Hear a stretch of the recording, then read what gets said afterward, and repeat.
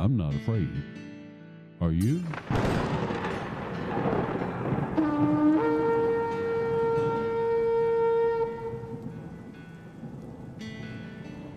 The Watchman Speaks discusses biblical solutions to modern-day dilemmas. I'll tell you the truth, even if it's not what you want to hear. I am the old watchman, Ezekiel. I pray you listen.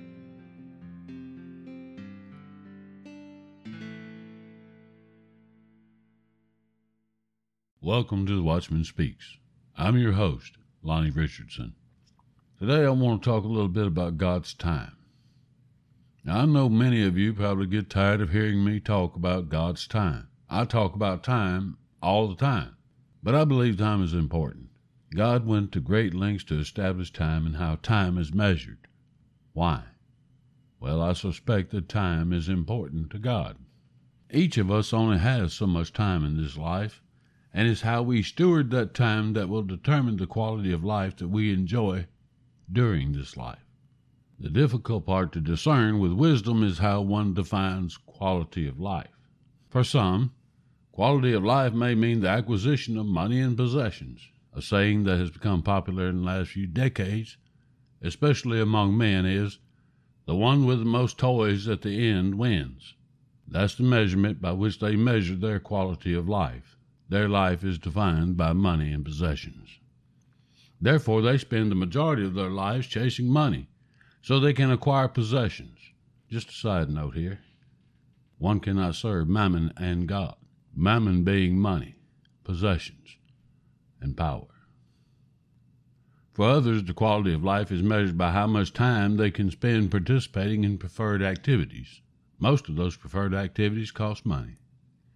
Therefore, they spend the majority of their lives chasing money so that they can spend the rest of their time spending that money to participate in those activities. Examples of such reaches into the activities of hobbies, pastimes, collecting, sporting events, hunting, fishing, golf, woodworking, and so forth. I'm not saying there's anything wrong with a hobby or having a favorite pastime. I work with wood as a hobby, and one of my absolute favorite things to do as a pastime is to read. But here is another side note. Such things can become false gods that one worships. I cannot tell you the number of marriages that I have seen fall apart because of a hobby that got out of hand. That, my friends, is a false god. Quality of life to me is living peacefully with my family with food on the table, clothes on our backs, and a roof over my head. Quality of life to me means living in a way that allows me to be comfortable in my own skin without the need of approval from another man or still be able to look at myself in the mirror. Quality of life to me is having extra so that I can help others to some extent when I see a genuine need. Quality of life to me is living within the peace of God that goes beyond understanding, no matter what circumstances I may be facing or what situations I'm confronted with. That's how I currently steward the time that I have left on this earth. Why is that? Because I believe time is important. After all, like I said, God went to great lengths to establish time in His creation. I only have so much time left. It's safe to say that I have less time ahead of me than I have behind me. So I choose to make the most of that time. And how do I do that? I delve into God's Word and read. Remember? I said that reading was one of my favorite pastimes. I've always been a reader. My parents didn't have much education, and they sacrificed greatly so that I could have an education. Dad had a brother-in-law whose sister was an elementary school teacher, and she would get discarded books from the school libraries and bring them to Mom and Dad, and they would read to me. I learned to read at a very early age. By the time I started kindergarten, I was reading newspapers. But I delve into God's Word and I identify His calendar or His time. I identify His seasons within His calendar. Then I learned how God has worked within the seasons and months historically of His calendar or His time. I simply apply that within my life, and I must say that the quality of my life has improved tremendously. So where are we now? Well, as of the publishing of this episode, we are in the third day of Adar, Adar 1. Adar 1. Am I implying that there is another month, Adar 2? Yes, that's exactly what I'm saying. This year on the Jewish civil calendar there are 13 months, the last 2 months being Adar 1 and Adar 2. Are you confused yet? Hold on and listen closely. If you blink an eye or sip a coffee, you may become even more confused.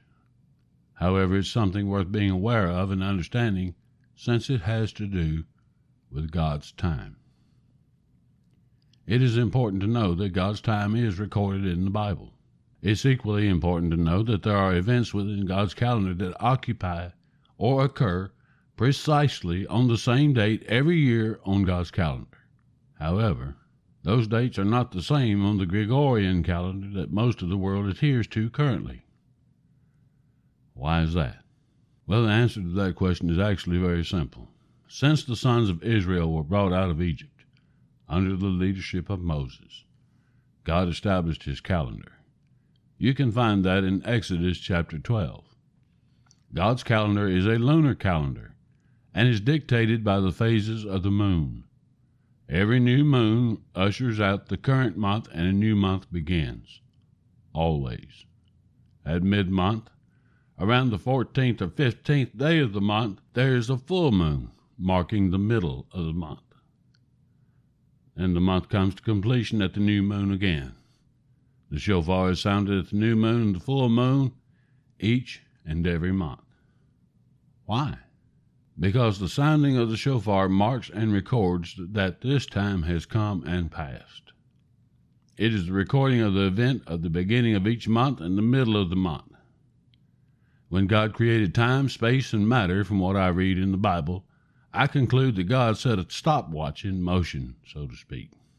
There's only so much time left on the clock. It's like a sporting event. When time runs out, it's game over. The sounding of the trumpet marks and records those events when one measure of time ends and the next begins. Now here's where things get hinky. How do we get 13 months in 1 year? Well, it really is very simple, but it's a difficult concept to grasp. As I've mentioned, God's calendar is a lunar calendar. The Romans that ruled over Israel and adhered to the Julian calendar, established by Julius Caesar in January 1st, 45 BC. The Julian calendar was a solar calendar with 365 days each year, with a leap year every fourth year without exception. The Gregorian calendar, which was established at Pope Gregory XIII in 1582, replaced the Julian calendar. The Gregorian calendar is also a solar calendar of 365 days. So what's the difference between the Julian calendar and the Gregorian calendar? Hold on. It gets hinky. The Gregorian calendar adopted a leap year every fourth year except when the year is divisible by 100 and not divisible by 400. If that be the case, leap year is skipped during its normal fourth year rotation in that instance. What it all boils down to is that the Julian calendar was off course by 11 minutes each year. So from January 45 BC until October 1582, approximately 12 and a half days were lost. The mathematics get deep. Are you confused yet? Hold on, it gets better. Let's go back to the Jewish civil calendar and God's calendar. Notice that I separate the two calendars. I mentioned the Jewish civil calendar and I mentioned God's calendar. Both are lunar calendars, and both have the exact same dates, feasts, holidays, days of observances. So what's the difference? Why separate the two? Well, that too is very simple, but it's a difficult concept to grasp for some. From that point forward, the months were determined by observation of the moon's phases by the priests. When the priests observed the new moon, fires were lit on the top of hills throughout the land to notify the inhabitants that a new month had begun. That tells me that keeping track of God's time was an important endeavor. However, over time, the Assyrians caught on to this, and to disrupt Israel's keeping or stewarding of time, began to sneak into the land and set fires to confuse the people of the land in regarding to knowing the time. That tells me that keeping time in the ancient days was a very big deal. If you can disrupt the enemy's stewardship of time, you could, at that time, have an impact upon their economy. The thing that has to be taken into consideration is that the moon circumnavigates the earth every 27.3 days. Therein, the length of months from God's calendar and Jewish civil calendar are usually 28 to 29 days. Normally, that would conclude a year in approximately 342 days. But when you do this, the season of the year shifts. If time is not allotted by a leap day or leap year, as it is in the Gregorian calendar, how do the Jews account for that time? They have a leap month, Adar 2, to adjust time so that seasons remain constant. In other words, Passover remains in spring. The second harvest remains at Pentecost. The Feast of Trumpets and the Feast of Booths remain at the time of the fall harvests. How do they do that? How can it remain accurate? Well, as I said, it remained accurate because the priests were diligent in their observations. The sons of Israel and later the Jews were dedicated with keeping track of time, although they slacked off from time to time and turned away from God. But there was a man in the 2nd century by the name of Hillel II. Now, this old boy was kind of smart in the ways of mathematics, and he calculated the times of the moon phases and came up that the calendar repeats itself approximately every 19 years, give or take a few seconds. This was welcome news, because now God's calendar could be calculated with repeatable results, and the need for observation was not so paramount. The computations that Hillel II came up with are by far too complex for me to go into any degree of during this episode. I can't, and I won't. Besides, I doubt that my abilities to convey such mathematical concepts would be accurate anyway. I love God's Word and the history of God's Word. Mathematics, not so much. But there's another old boy during the 12th century called Maimonides. Ever heard of him? Well, Maimonides was a pretty sharp fellow, too. He took the mathematical concepts developed by Hillel II and the genealogies of the Bible and calculated backwards to the day of creation. Have you ever wondered how the Jews arrived at the current year 5784? Well, according to the calculations of Maimonides, the earth was created 5,784 years ago on what would have been the first day of Tishri, the 7th month, which is now called Rosh Hashanah. Now, many of you will say that's preposterous. Many of you will say the earth is millions of billions of years old. Science has proven that. Has it? May I inform you that carbon-14 dating is based on calculations, and 3 of the elements necessary to make those calculations are educated guesses at best. I won't go into that at this time. I believe the Bible proves science. Science does not prove or disprove the Bible. Scientifically, there are elements that are not fully understood and are in fact conjecture, and that conjecture is usually accepted without the possibility of a supreme being included in the equation. Now, just a side note about Maimonides. Maimonides not only calculated the date of creation, he also enumerated the 613 laws of God in the Bible. That is why the tzitzit, the tassels on the 4 corners of a prayer shawl, contain 613 knots to remind the people of God's law. That's why the wrappings between the knots are a certain number. Each letter of the Hebrew alphabet is assigned a number, and each number of wrappings between the knots on the tzitzit, or the tassels, spells out the name of God. They represent the 4 cords that would hold a tent secure. God is the corner stakes that holds the tent secure. One does not allow the tzitzit, or the tassels, to prayer shawl to drag along on the ground. It's akin to dragging God's name in the dirt. To provide evidence for what I'm telling you, consider that the Hebrew word for the shawl is talit. Talit in Hebrew means little tent. Not all the sons of Israel could be taken into the tent of meeting. So God designed and commissioned a little tent for each individual to wear so that every individual would have a little tent or meeting place in which to meet God. I think of it as the original prayer closet. As for the age of the earth, believe what you will, so be it. But before I leave this issue, consider that one of the most brilliant minds in astrophysics, Stephen Hawking, was an atheist. He had a brilliant mind and was confined to a wheelchair as a physical invalid. Towards the ends of his life, Hawking gave up the Big Bang theory that suggested the Earth and the universe were created by the explosion of a particle of matter. Hawking's final conclusion? His final conclusion was the universe has always existed since the beginning of time because it had to. Now that's a profound scientific explanation of how the heavens and the earth were created, if I ever heard one. Now, as I've mentioned earlier, this year there are 13 months on the Jewish calendar, or on God's calendar.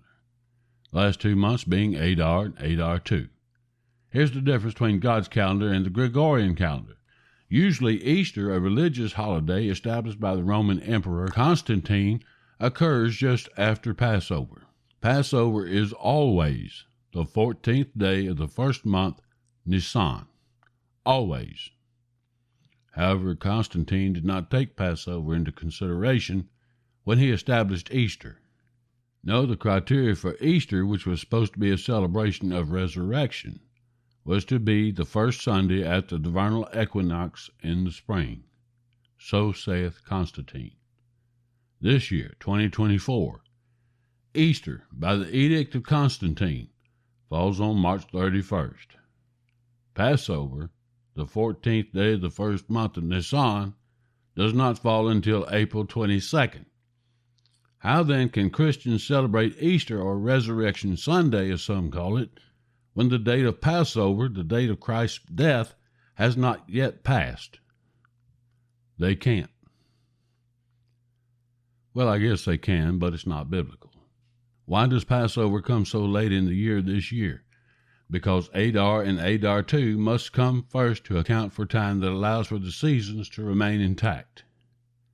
Notice I said so that seasons will remain intact. Now, Leviticus chapter 26, verses 3 and 4. Read, If you walk in my statutes and keep my commandments so as to carry them out, then I shall give you the rains in their season, so that the land will yield its produce and the trees of the field will bear their fruit. Keeping track of the seasons in proper time was paramount in their survival. You see, science tracks time in terms of absolutes, and I have to wonder if God is concerned with absolutes. Time in modern times is dictated by the Earth's circumnavigation of the sun, but God established his time by the moon's circumnavigation of the earth. In modern times, the new day begins at midnight. In ancient times, God's time, the new day begins at nightfall.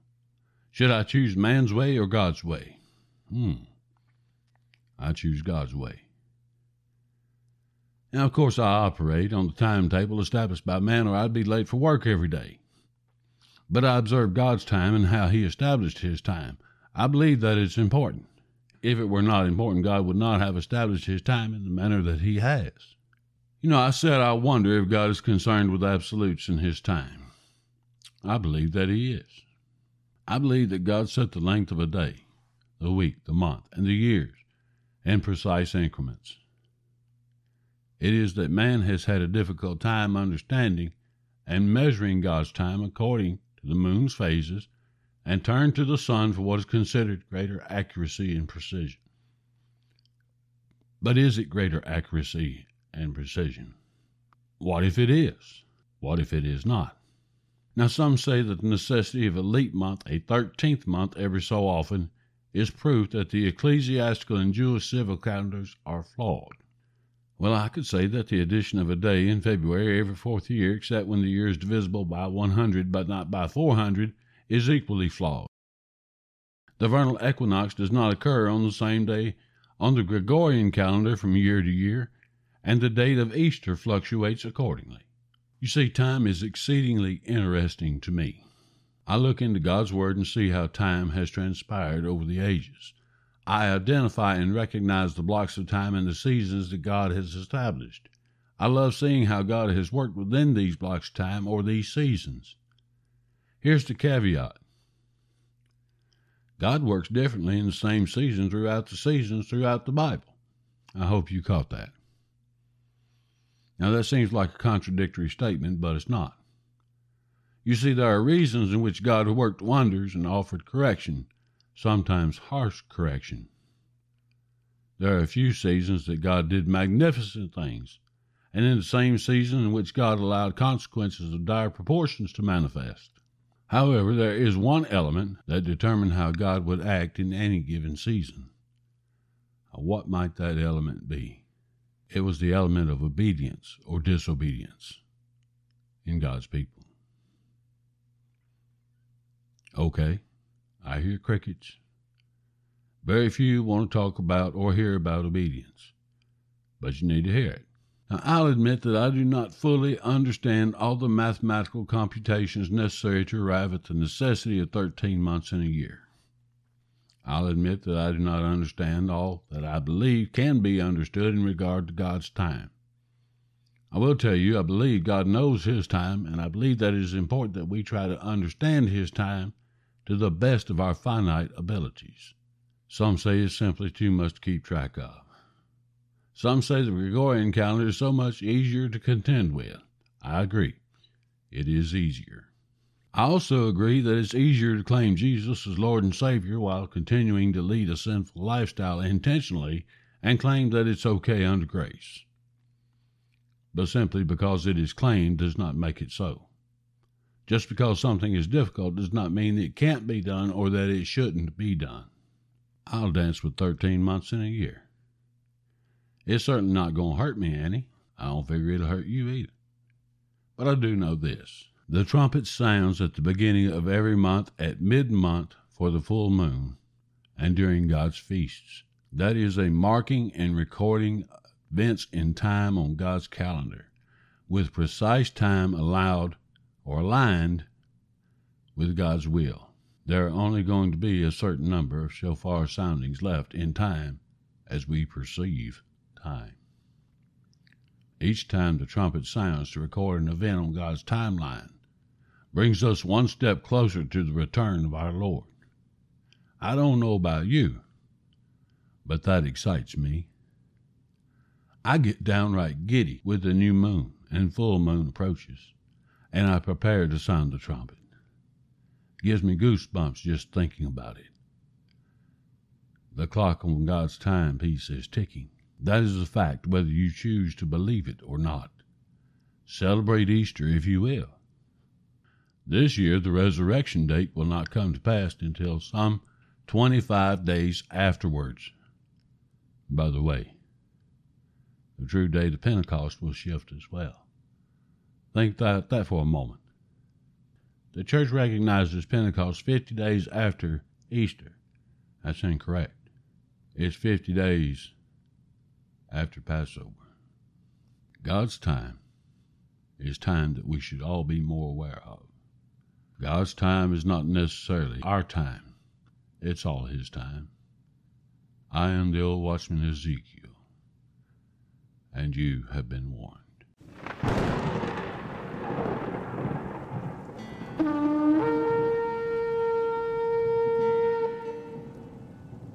Well, that's all for now. I thank you for your time and participation. Our time together is precious to me.